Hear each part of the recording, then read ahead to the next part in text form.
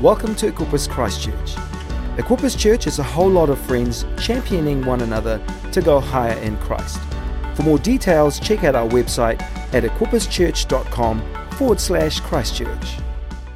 So good. So today we're going to be, we've been looking at the book of Jonah, and we've been looking from the perspective of this idea of loving our city. And we started in a bit of a topsy-turvy fashion. We started at chapter 4, then we looked at chapter 3, then we looked at chapter 1. So can anyone guess, there's 4 chapters in the book, what chapter might we be looking at today? Chapter 2, that's good. Someone was like, chapter 6. We'll come back. This is not arithmetic, but we'll come back to that later.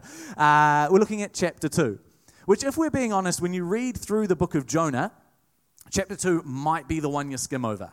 Right, because chapter 1's kind of interesting. He's called by God. He runs away from the call. There's a storm. The sailors throw him overboard. Chapter 2, he's in the belly of the whale. An abbreviated version would be, he says, sorry, God, and he gets spit up by the whale. It's a lot longer than just saying, sorry, God, which you'll find in a moment. Then chapter 3, he goes to Nineveh. He preaches a really bad sermon. The city repents. And then chapter 4, he has this weird kind of talk with God on a city outside of a hill. But I think it's interesting because something happens in chapter 2 that kind of the rest of the book hinges off. Let me show you what I mean. Turn with me, if you have your Bibles, to Jonah chapter 2. I'm going to be reading from the Message translation, and it says this. Then Jonah prayed to his God from the belly of the fish. He prayed, in trouble, deep trouble, I prayed to God. He answered me. From the belly of the grave I cried, help. You heard my cry. You threw me into ocean's depths, into a watery grave with ocean's waves, ocean breakers crashing over me. I said, I've been thrown away, thrown out of your sight. I'll never again lay eyes on your holy temple. Ocean gripped me by the throat. The ancient abyss grabbed me and held me tight. My head was all tangled in seaweed at the bottom of the sea where the mountains take root. I was as far down as a body can go, and the gates were slamming shut behind me forever. Yet you pulled me up from that grave alive, O God, my God. When my life was slipping away, I remembered God, and my prayer got through to you, made it all the way to your holy temple. Those who worship hollow gods, God frauds, walk away from their only true love, but I'm worshiping you, God, calling out in thanksgiving, and I'll do what I promised I'd do. Salvation belongs to God. Then God spoke to the fish, and it vomited up Jonah on the seashore. Will you bow your heads with me, and let's pray one more time. God, we thank you as we look at your word, as we look at scripture, that it is true, God. I pray that today, as we look at this passage, as we unpack it, that it would not be my ideas or my thoughts, but that you would speak, that you would meet us where we are, that you know what we need to hear, you know the way in which we need to encounter you to be called more forwards into the plan and purpose you have for us. I pray today that as we look at the scripture, that you would get bigger, that our love for you would grow, that we would be more in awe, more amazed at who you are, that we would leave better than when we came in. In Jesus' name, amen. So like I said, Jonah chapter 2, there's a whole lot of kind of prose there, right? Like there's poetry. Essentially what Jonah is doing is he's praying through a version of some of the Psalms. Jonah, like we know, he's a prophet. He's a professional religious man. He knows the scripture. And so he's in this moment, and he does what is a good thing to do in a hard moment. He prays and he quotes scripture to himself, and he uses it in his prayer.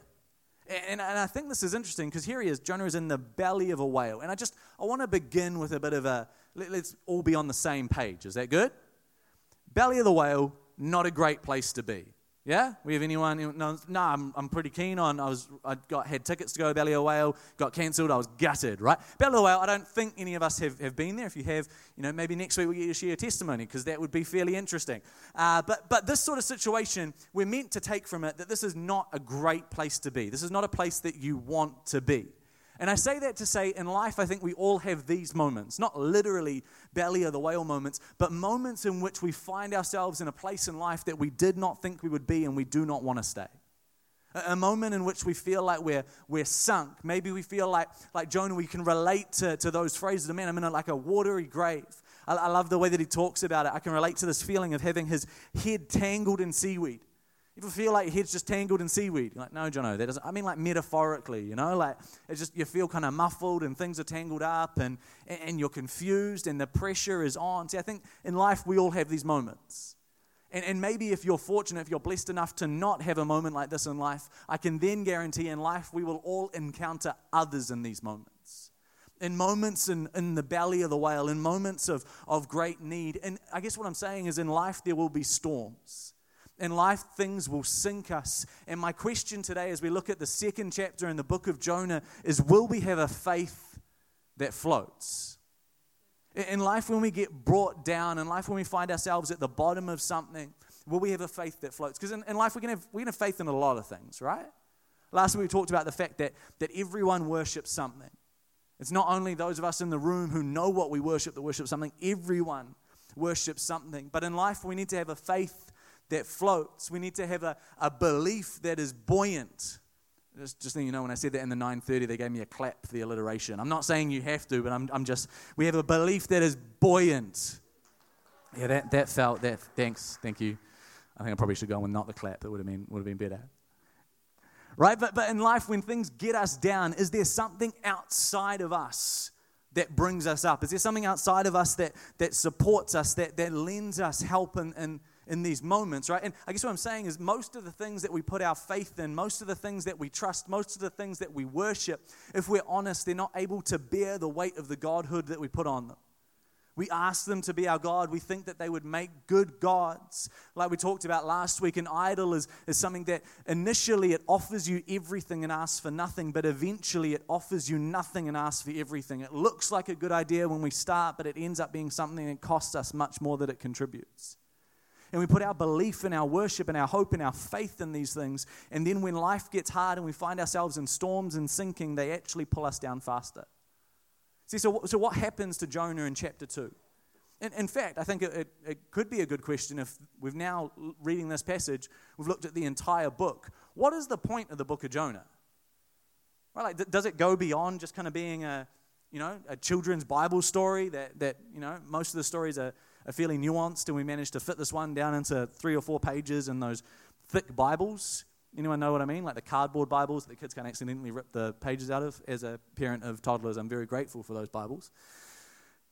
But is it any more than that, right? Is it any more than the inspiration for the whale scene in Pinocchio? Is there something that goes on here? And we've talked about, sure, that the book is meant to ask questions of the reader. And, are you happy with the fact that God loves those that you don't? What are you worshiping? What's your belief in? What can the sailors teach us? But does the book as a whole mean anything? Does it tell it? Or is it just kind of a collection of interesting little anecdotes and then we move on? And I want to say that the book has an answer for us. It's a question that I'm glad you asked, and I believe the point is right here in this chapter, almost at the very middle of the book. The point of the book of Jonah, I would suggest, is God's grace. The point of the book of Jonah is that this man, a prophet, the greatest example that they can put forward of a holy person, of a religious professional who God gave direct instruction to, right? He has a direct line to God. Even this man who should be the best example of someone who understands everything, who has it sorted, who is doing the right thing, even this man can be deeply and profoundly in the dark about the grace of God. And the realization that he comes to in this watery grave is that we are saved by grace. He puts his faith in grace. You may have heard it said before in Ephesians chapter 2, we know that we are saved by grace through faith. If the team can put that up, then you'll know that I'm not misquoting the Bible, which is always a good thing when you're preaching. No, it's not. There we go, amazing. We are saved by faith through grace. Right, well, you might have heard this said before if you've been in church for a while. But Jonah puts it this way. If we go to the next slide, those who worship hollow gods, God frauds, walk away from their only true love. The NIV translation says those who cling to worthless idols forfeit the grace that could be theirs.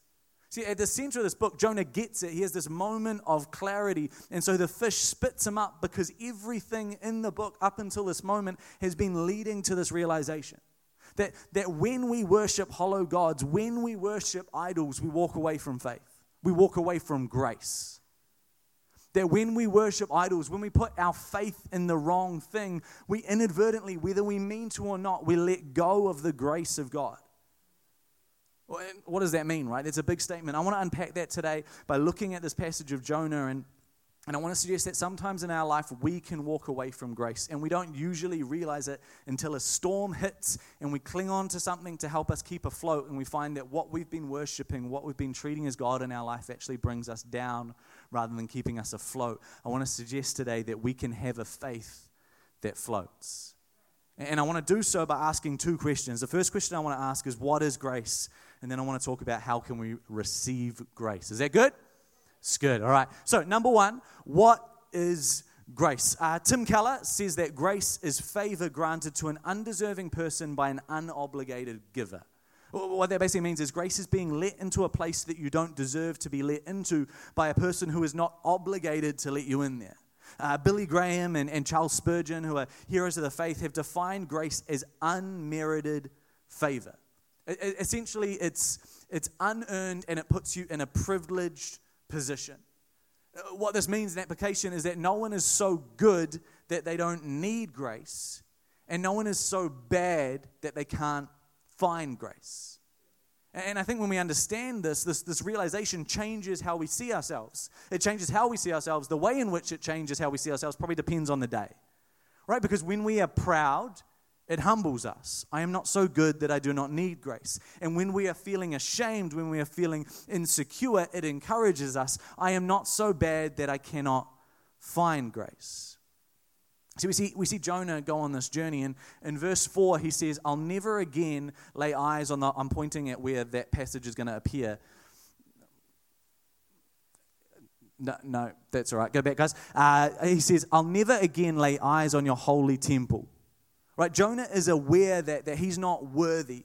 When he's talking about the holy temple, he's talking about the kind of the greatest thing that he can lay his eyes on. He says, I'm not worthy to lay eyes on the holy temple. He describes himself as in Sheol, in a watery grave, as far from God as he could be.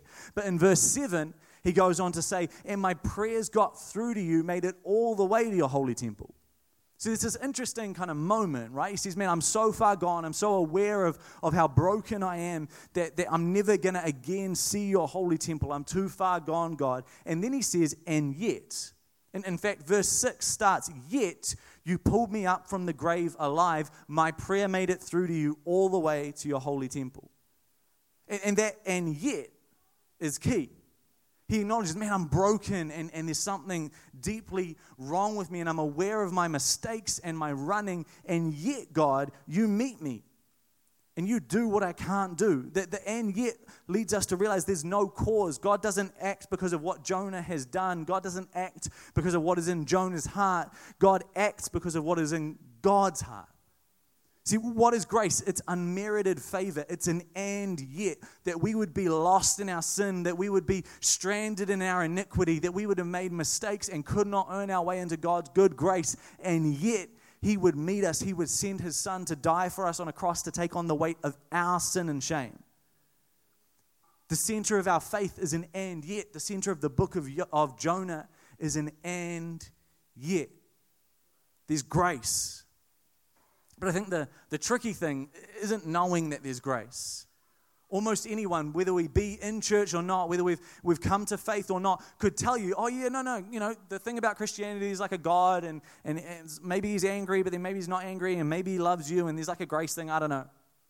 Right? The trick to it is not just knowing that there is grace. The trick is that second question, how do we receive grace? I would put it this way, what do we put our faith in? If we are saved by grace through faith, how do we put our faith in grace? Does that make sense? Let me put it this way. I came up with this analogy during the week. I'm quite proud of it. So just go with it. If you think it's not a great analogy, just pretend that you do, because it's the rest of the sermon is this analogy. It has to be a faith that floats, right? And that's where I started with this idea. And so I was thinking, imagine, maybe close your eyes for a moment. Go on an adventure in your mind with me. It was good, eh? Imagine you're on a boat. Lovely boat, right? You can hear the seagulls. You're out, I don't know, somewhere lovely. And then imagine all of a sudden there's a hole in your boat. Oh no, this is a horrible imagining, Jono. Why'd you take me here? This is not like guided, that relaxation thing I do before I go to bed. This is a nightmare. There's a hole in your boat, and your boat is filling with water. And you look around and you're worried, as you should be. Your boat is beginning to sink. And there are two things in your boat that can help you in this situation. There is a life jacket and there is a warm woolen coat. As your boat is sinking, which one do you reach for to put on? Right? Do you reach for the life jacket or do you reach for the woolen coat? And there's no cheating. You can't put on the woolen coat and then put the life jacket on over top. It doesn't fit. You can't put on the life jacket and then the woolen coat over top of the life jacket. It doesn't fit, right? You have to choose one. There's no third way here. You can open your eyes. We've gone on an adventure together in our minds long enough. Right? Probably everyone in the room is like, life jacket. I choose the life jacket. This is a silly example, Jono. I know I said that I'd tell you it was good, but it's not. This is a dumb example. Everyone's going to choose the life jacket. If you're in a boat and it's sinking, you put on the life jacket. There's two parts here. There's grace and there's faith. Grace is the immutable reality that regardless of who I am and what I do, that life jacket will float. That it is buoyant because of what it is. That there is nothing that I can do to make it not a life jacket. There is nothing that I can change to make it not float. It is a life jacket and it will float because of what it is. And faith is what I choose to do with it. Faith is choosing to put that life jacket on.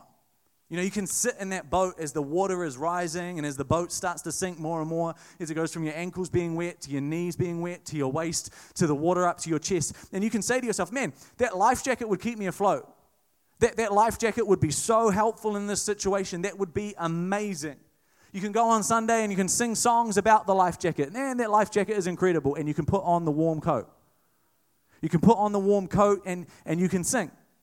And as you're sinking, you can think to yourself, that life jacket would definitely have worked really, really well.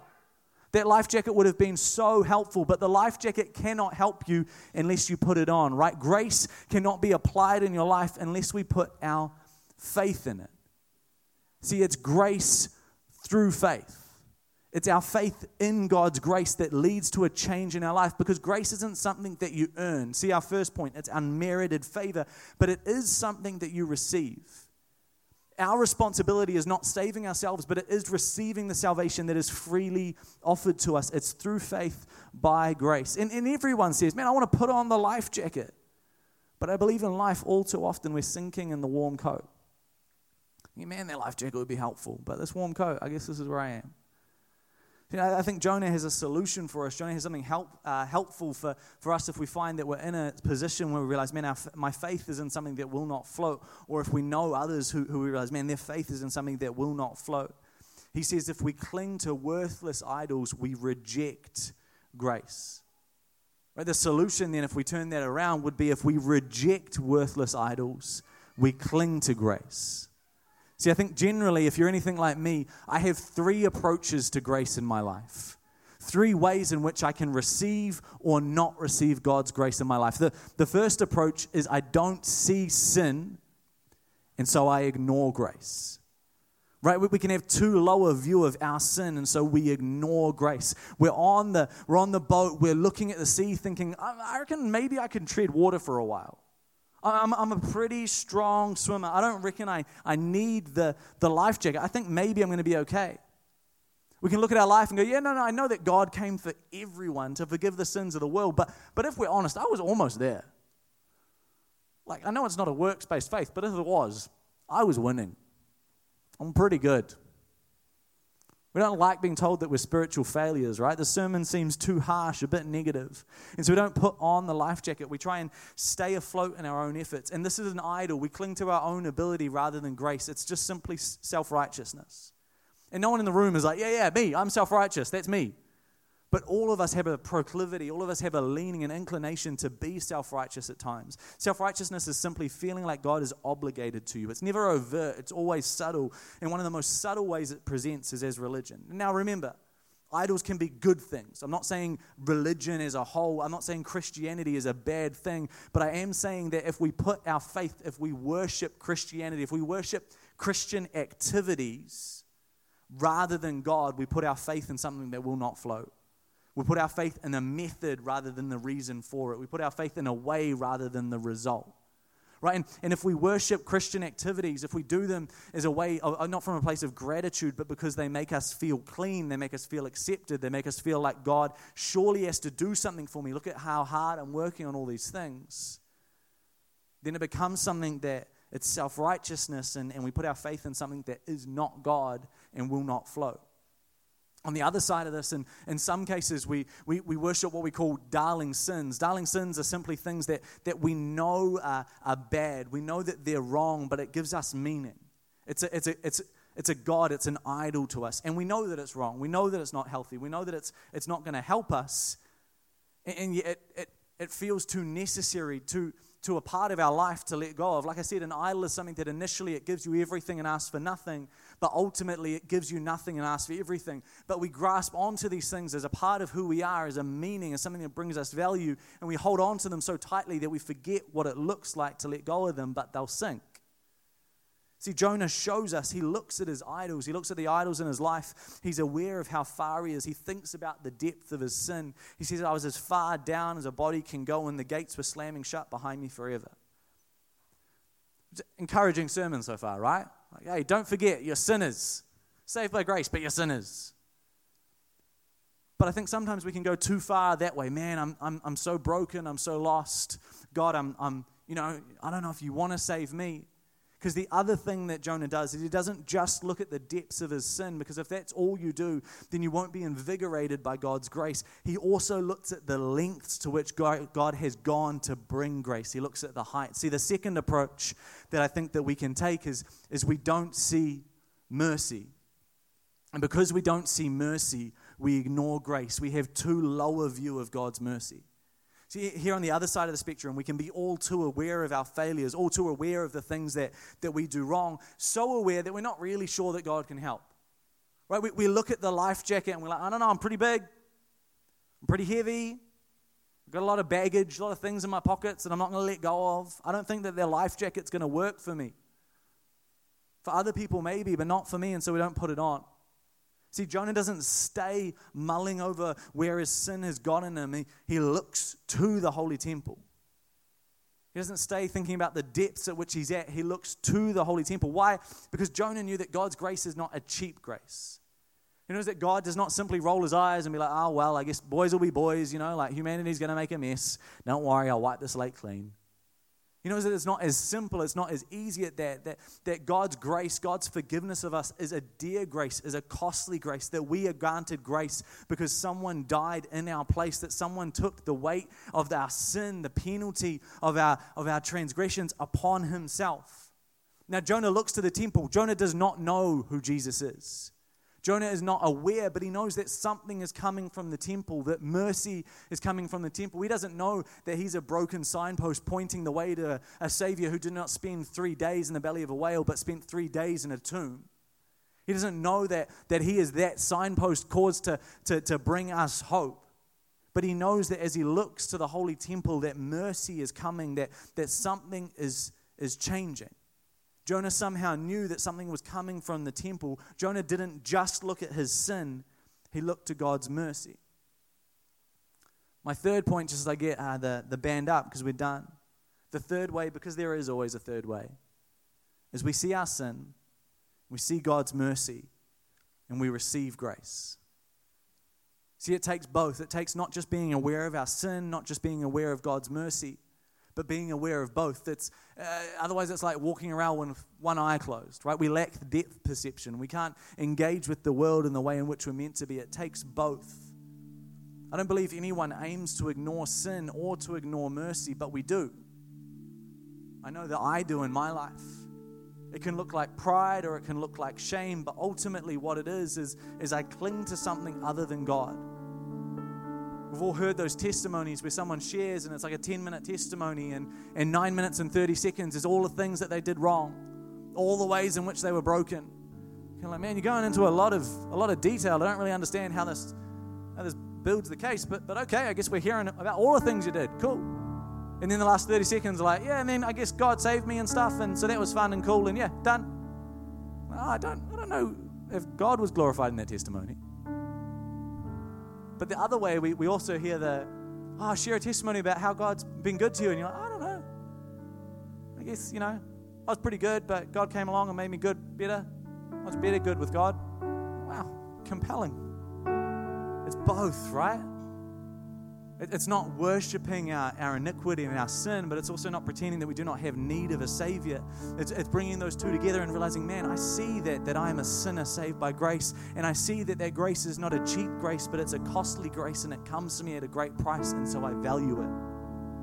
See, an idol is a thing that we cling to, that we put in the place of God. It's anything that we put in the place of God. It can be a good thing, it can be a bad thing, it can be our ability or our inability, but living in grace looks like rejecting worthless idols, worthless in comparison, and clinging to grace. Unless we see the depth of our sin, what Jesus did for us will not amaze us. And unless we see what Jesus did for us, we will not have the strength to admit the depths of our sin. So, church, I'm done. This message is hopefully a simple one. The Jonah chapter 2 teaches us that the theme of the book of Jonah is God's grace. When we put the two together, sin and mercy, there's a reaction. There's an explosion within us that when the Bible talks about being born again, this is it. That we know that we are dead in our sin, and we know that we are raised in Jesus. We need to know that we are both dead and raised, to know that there is new life, to know that there is hope. See, if grace is unmerited favor, if it's freely given, we get the choice as to what we put our faith in. We get to choose. Do we ignore it and have its place taken by an idol, or do we reject idols and cling to grace? Do we choose to have a faith that floats? A faith in God's grace that when things come along and life gets hard, it might not eliminate the problem, but it provides a perspective and a peace in the midst of it. And when we receive that grace, when we embrace it, I believe it changes us. We realize that we are not any more deserving or less deserving, that we all fall short. We realize that no one is so good that they don't need grace, and no one is so bad that they can't find grace. The only distinctive is what or who we put our faith in. Will we trust in an idol that ultimately will offer us everything and give us nothing? Or will we put our faith in the grace of God that pulls us from the depths? Church, just as we bow our heads, as we close our eyes, my intent today was simply that we would leave more convinced of the goodness of God. That if we have a relationship with Jesus, we would leave more in love with Him, more enamored with who He is and what He has done and continues to do, that something in us would be so aware of the grace that we have been afforded that we would want to let others know. But primarily, every time we gather together, we want to have an opportunity in which we can respond to the gospel. The good news that you do not need to trust in an idol that will sink. You can have a faith that floats. That you would know that God's grace is for you, His favor, unmerited favor freely given. Our choice is, what do we put our faith in? And so if you're here today, as heads are bowed and eyes are closed, and you would say, Jono, I know that I'm trusting in something other than God. I need to choose, be it for the first time or as a recommitment, to cling to grace, to trust in God as my Savior, not in myself or anything that I might be able to do or not able to do. If that's you, in a moment, I'm going to count to 3, and I would love you to raise your hand to let me know, but more importantly, so that you can look back and go, that was a moment that I clung to grace. I made a decision to choose to follow Jesus, and it's a decision we outwalk. It's not just a moment, it's a life. But you could look at today as being the start of that journey, that trust. So if that's you here today, as heads are bowed, eyes are closed, if you would love to receive Jesus as your Lord and Savior, to trust Him as your God, to stop clinging to something that will sink and find a faith that floats. As heads are bowed, eyes are closed. If that's you, would you raise your hand? 3, 2, 1. Awesome. I see that hand. I see that hand. Thank you. If there are others here today, would you raise your hand up nice and high and say, Jono, today, this is the day of salvation for me. I'm receiving, I am responding. I choose to put my faith in something beyond myself. Awesome. Awesome. Church, would you repeat this prayer after me? Jesus, today I come to you, realizing I need you. I fall short, but you came for me. You died for me. Today, I accept your sacrifice. I turn from my own ways, my own gods, my idols that sink, and I put my faith in you. I leave them to follow you. In Jesus' name, amen. Awesome, church. In a moment, we're going to go out with a song of praise. But just before we do, I want to leave you with two thoughts, two applications of this message. The first is, if we've prayed that prayer before, we know Jesus is our Lord and Savior, let's not count ourselves out as people who can overlook our sin or overlook God's mercy. Right? Jonah was a holy man. He was a religious professional. And the theme of the book of Jonah, the point of the book of Jonah, is even someone like him who should know, someone like him who in hardship can quote the Psalms, even someone like him can miss God's grace. If Jonah can miss it, we can miss it. Things will derail us. We will cling to other things by accident. We'll be enamored with idols that offer us everything but ultimately grant us nothing. And so I think it's always so important that we would look at our lives on a regular basis and say, man, where am I blocking grace? Where do I need to let grace flow? Where do I need to open myself up to the realization that God is for me? Where have I been diminishing what I've done and I need to take responsibility for it, own it, and move on for it? Where have I been diminishing God's mercy? I need to realize, God, you are so good, and that realization would cause something in us to grow. And the second point would be, if grace is in us, I believe it causes us to action. Right? We're told that faith without works is dead. If we have our faith in grace, I believe it motivates us, not from an earning point of view, but the response within us is, God, you are so good, and your goodness motivates me to action. Where can we share the hope that we have with others? Maybe you want to partner with us in Heart Week. Maybe you want to do good for nothing. That there are people in your life you've told the gospel to till you're blue in the face, but you just need to show them that they're loved. That we would preach the gospel at all times. Sometimes we would use words. But that our lives would be a testimony to who God is, to his goodness and his grace. Maybe today you know that there's simply someone in your life who is close to you but far from God, and you just need to share a little bit more about what God has done for you, that they might take a step closer to him. That we would be a church that advances the gospel, that brings the kingdom of heaven to earth, because we let people know that grace is not just for us, it's for all. Thanks for listening to this podcast. Check out our website at equipperschurch.com/Christchurch.